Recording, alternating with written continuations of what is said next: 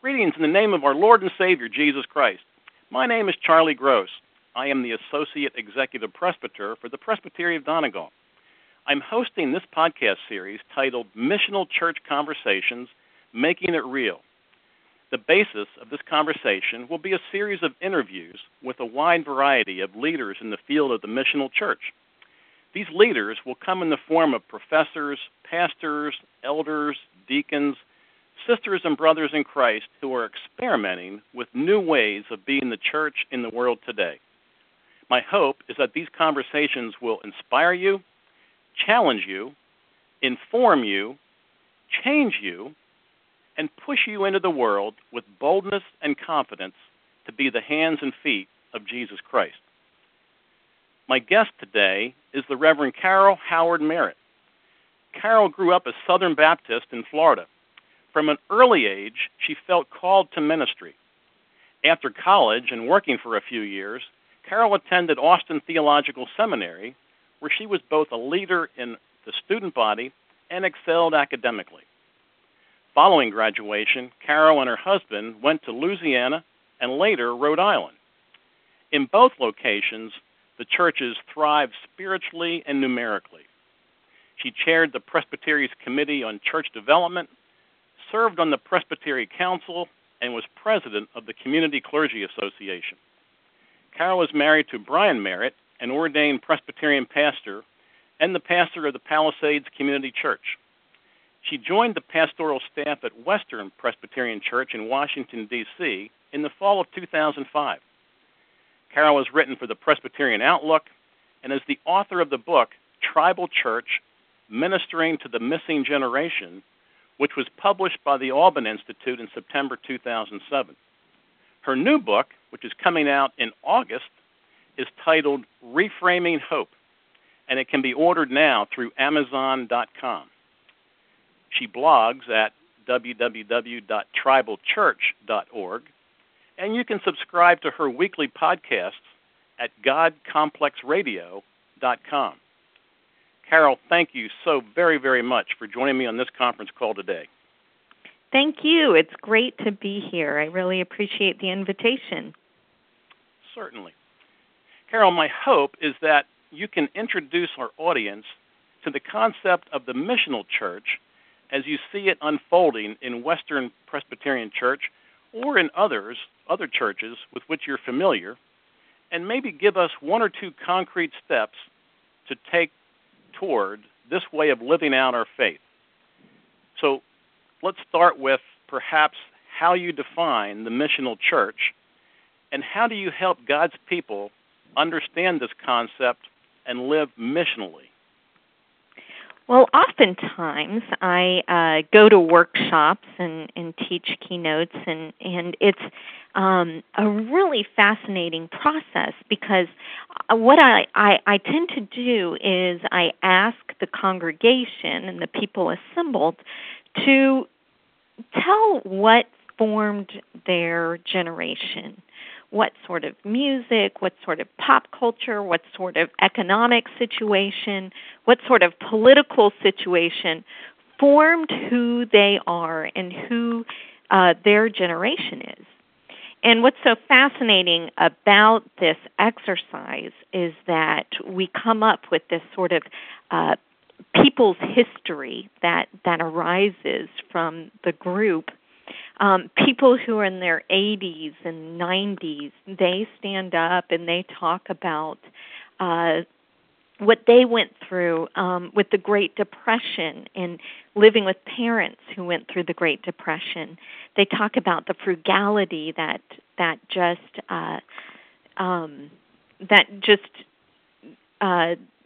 became a part of everything that they did. And we go on and we hear about World War II and how women started working and how certain children were taken to their aunt's home or to their grandmother's home while their moms worked. And we begin to hear about sort of the heydays of the mainline church. And that typically happened after World War II. There was a period in time after World War II where there was a baby boom and everything was expanding. The schools were expanding, clubs were expanding, and our churches, our mainline congregational churches were expanding. Then soon after that, we hear about a shift that happened in culture. It happened in our pop culture, in our politics, in our economy. And what happened at that point was the 60s, and people began to come up and tell stories about Watergate and about a distrust that started growing within the country. And people began talking about the civil rights movement and how people of different ethnicities began to stand up for what was right. And they began speaking about the feminist movement and the pill and how rock and roll came and changed so much. And through these different voices, we get to hear about what's been happening in our church since those days in the 1950s. People who are my age typically talk about not learning how to question people in authority, but being raised as questioners and being raised as critics. And, of course, we talk about how technology has greatly influenced our lives. So when I think about the missional church, when I think about our missional practices, I always think about this timeline because in that time of 1957 or so, that time of booming when our churches were adding on Christian education wings to all of our buildings, that was a time when we could throw open our doors and people would stream in. We had a WASP culture, a white Anglo-Saxon Protestant culture. And yet, since then, so much has shifted and changed. The ethnicity makeup of our country has changed. Who we are and our religious backgrounds have changed. And now, people don't just come to us when we throw open our doors. Instead, we are a church that's going out into our communities. We're churches that are looking out in our neighborhoods and finding who's hungry, who's thirsty, who's spiritually longing for something. And we learn how to be the hands and feet of Jesus Christ as we go out. And there's a shift there. You know, it's sad in many ways that we don't have the numbers and the membership and so many things that we had in those booming times. And yet, I'm always very hopeful because we know that when we do open our doors and when people come in, it's not because of some sort of societal expectation that they ought to be in a church and they ought to be Presbyterian because Presbyterian means X in our society. But they're coming in because it's important to them, because Christ is important to them, because they have a longing and a thirst for something. So that is the shift to me that's happening in many of our churches, especially the vital churches, is that we've moved from being churches that we expect people to stream in, and we are learning to go out into our communities and to be people of faith in our context.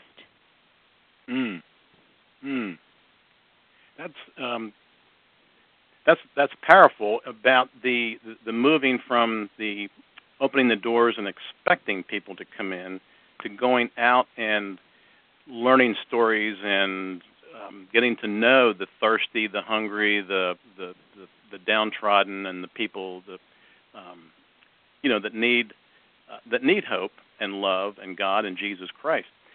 How the question now is how do you help people make this shift in terms of how are you preaching, teaching, coaching, or equipping people to make this to get them from the looking inward to going and being outward and going out beyond the doors? How are you doing that? Well, in my particular context, I do it in three ways. The first is sort of education. The second is through practice and also through my work. So education is something that I've been really excited about and passionate about for a couple of years now. And what I mean by that is sometimes in our congregations and in the life of the church, we have a tendency to kind of read our books, and I'm one of the authors of those books, the church books that you find on every shelf, and it's extremely important and extremely good to be aware of what's going on in church publishing. But the other thing that's going on is there's so much happening in sociology. There's so much happening in our demographic shifts. There's so much happening in the newspaper. And so, in a way, I have learned to be missional, and I help other people to be missional in wrestling with some of those outside sources and pointing them to those, and people point them to me. So, always breathing in new information, not just in the church, but also from the outside of the church. The other thing we do is practice. We have 4 major ministries that we've helped to start in our congregation, and these things have happened before I got here. It's been a very missionally minded congregation. One of the major things that we have is Miriam's Kitchen, and the people in the church talk about Miriam's Kitchen. It's a breakfast. It started out as a breakfast program to feed the hungry in our neighborhood. And often what people say about Miriam's Kitchen is we were going out to save the homeless, and they saved us. And what they mean by that is when the church started Miriam's Kitchen, when they began to look outside of their own 4 walls, they began to have a passion for the neighborhood, and they began to have a real sense of being church within their neighborhood. Our congregation was about to die before that. In fact, it had gone for a vote on the floor of presbytery. There were, 2 or 3 people who fought to keep it open, and the presbytery let them keep it open. And they began feeding people. And through that experience, they were able to have a new passion for what it means to be the hands and feet of Jesus Christ. Miriam's Kitchen has grown quite a bit. Now we have a number of social workers on staff. There's case managers on staff. It's now a breakfast program and a dinner program. It's every weekday morning. We have an environmental component to it in that we help to start the neighborhood farmers market, and then people go and they glean from that farmers market, and they get all of the fresh fruits and vegetables that the farmers couldn't use.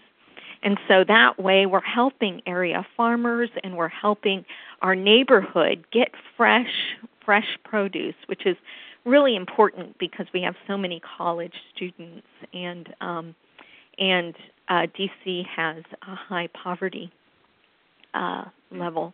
So the fresh produce is extremely important.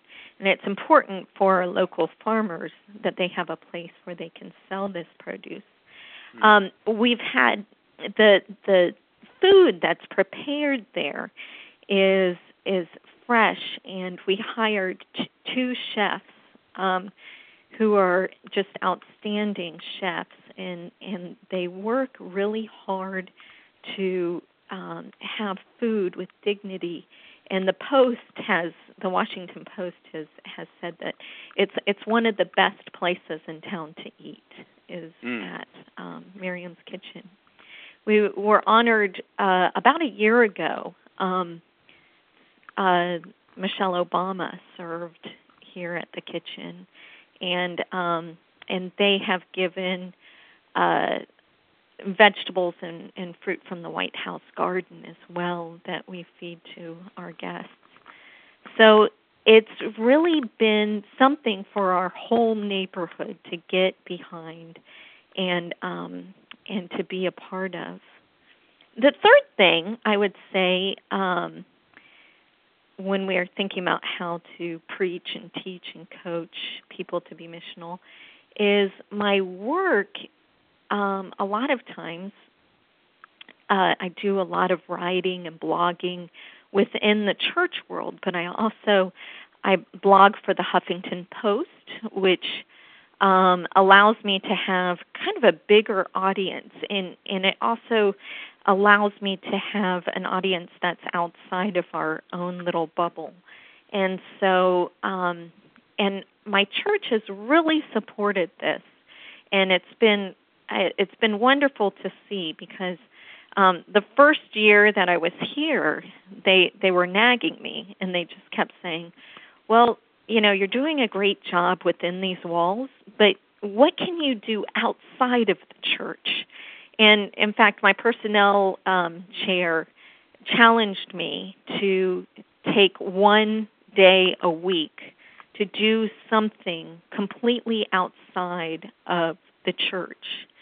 And I wonder if all of our churches did that. If the staff was allowed to take one day a week and do something completely outside of the church, but something that serves the community. For me, it's writing and being able to be a prophetic witness within not just the church, but also to a broader audience. So those are just certain things that we do in our congregation. Mm-hmm. That's great, and it's concrete. It's this podcast is all about what are some concrete steps to take. Yeah. So that's excellent. Let's see. So what would the greatest lessons learned in maybe in the practice or the emphases, the Miriam's Kitchen, even the personnel, the sense of the church that's pushing even pastors or pushing staff outside the church? What are lessons that you've learned along the way as you were on staff? And perhaps what advice do you have either for pastors, leaders, or other church leaders in that regard?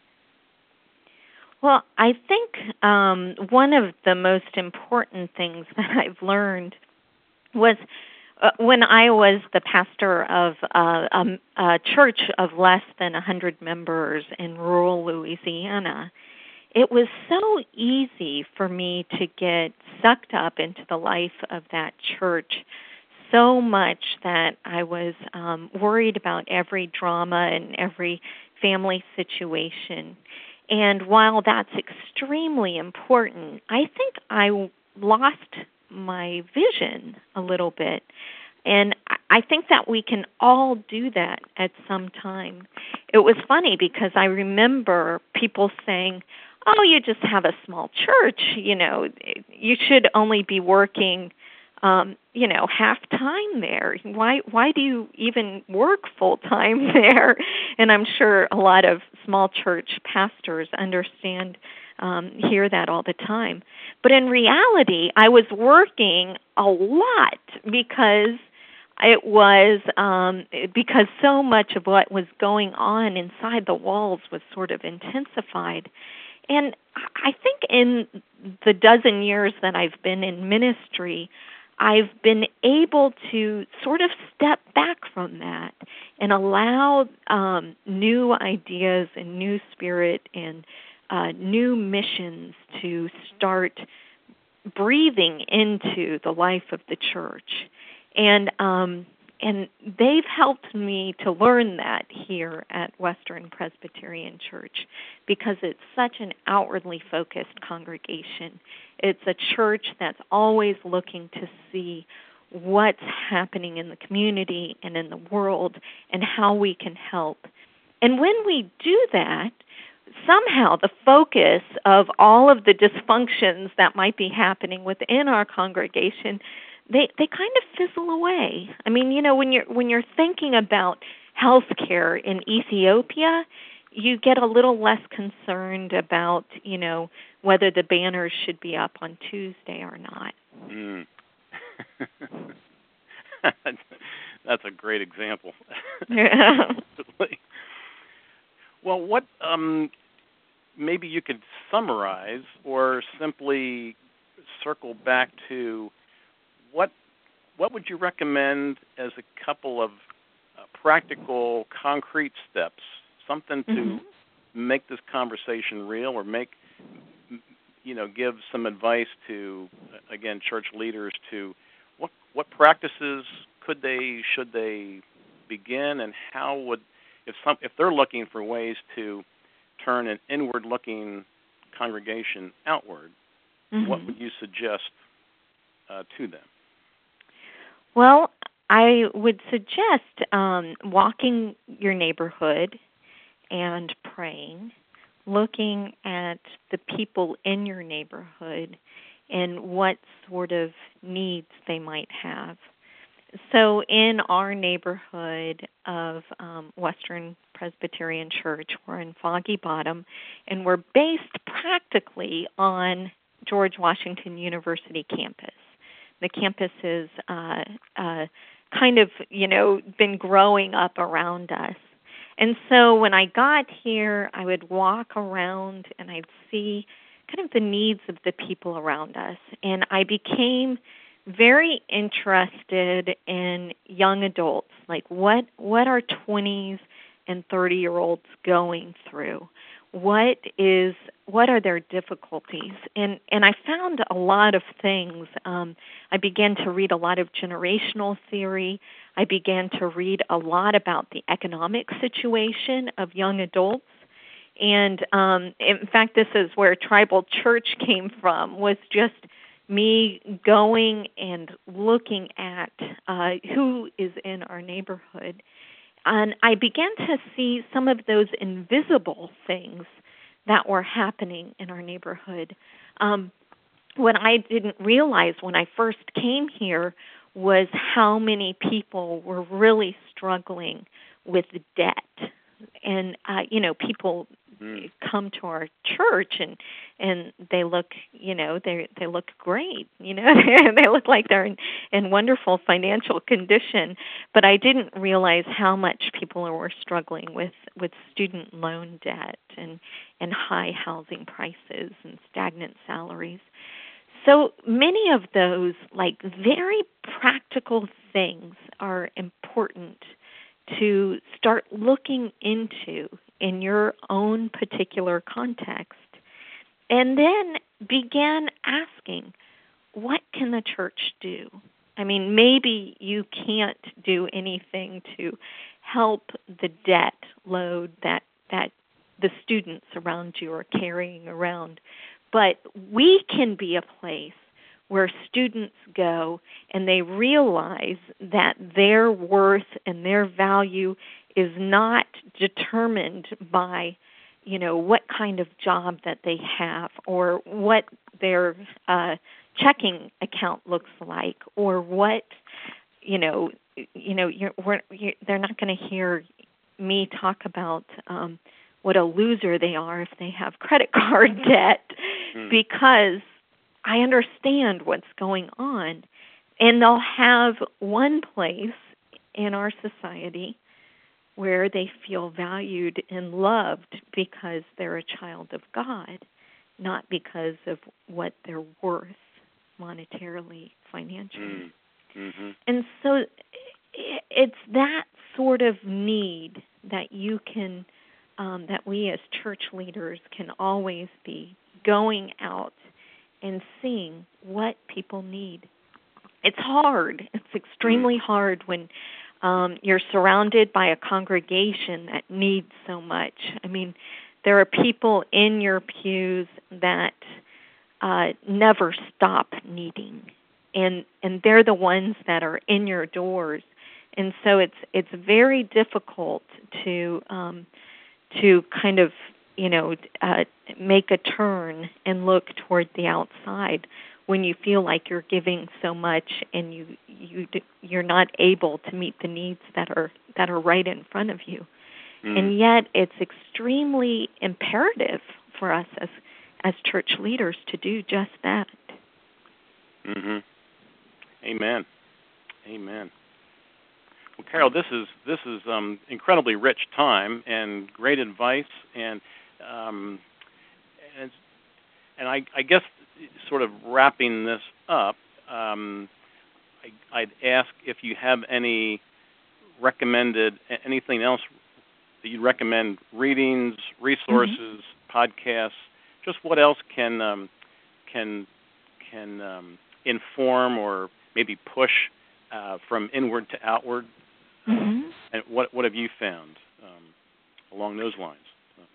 Well, I have the honor of co-hosting a podcast with Bruce Reyes-Chow, and Landon Whitsitt helps to produce that. And Bruce was our former moderator of the General Assembly, and Landon is now the vice moderator of the General Assembly. And we always have really interesting guests on and interesting topics. And so, and it's just a very interesting hour. It's great because, when you read a great book and you want to talk to the author, podcasting allows you to do that. It's really a lot of fun. So you can check out God Complex Radio. Some of the most interesting books that I've been reading have had to do with the environment and with technology. I learned a lot from Bill McKibben's work recently. There is one book that he wrote, which was a pretty hopeful book called Deep Economy, and has a lot to say to churches, even though it's not written particularly for churches. There are interesting books right now on technology. I read a book by Allison Fine, and it might be a little bit dated now, but it is about technology and how technology can be used in activism. And as I read it, I was thinking about how we've barely scratched the surface on what we can do with our technology and being, the hands and feet of Jesus Christ. And so that's very interesting and important. There's a lot of things that are being written on technology. Probably Tribes by Seth Godin is an interesting book. He's kind of a cheerleader, and he talks a lot about innovation and how important innovation is. As far as religious books and church books are concerned, Diana Butler Bass's work is really helpful. She wrote Christianity for the Rest of Us. Also, she wrote another book about Christian history and sort of the other side of the story, and it's a people's history of Christianity, and that's a wonderful, rich resource. Would be great for people not only understanding how to reach out, but where the roots of our history came from as they're reaching out. So there's just a few interesting resources that I've come across have really shaped me lately. Well, thank you so much. Thank you, Carol, for your outstanding ministry, your time spent with me today, and your love and passion for Jesus Christ. We are all much, much richer for this experience. May God richly bless you and yours, and hey, have a great summer. Thank you. You too. Bye-bye. Bye-bye.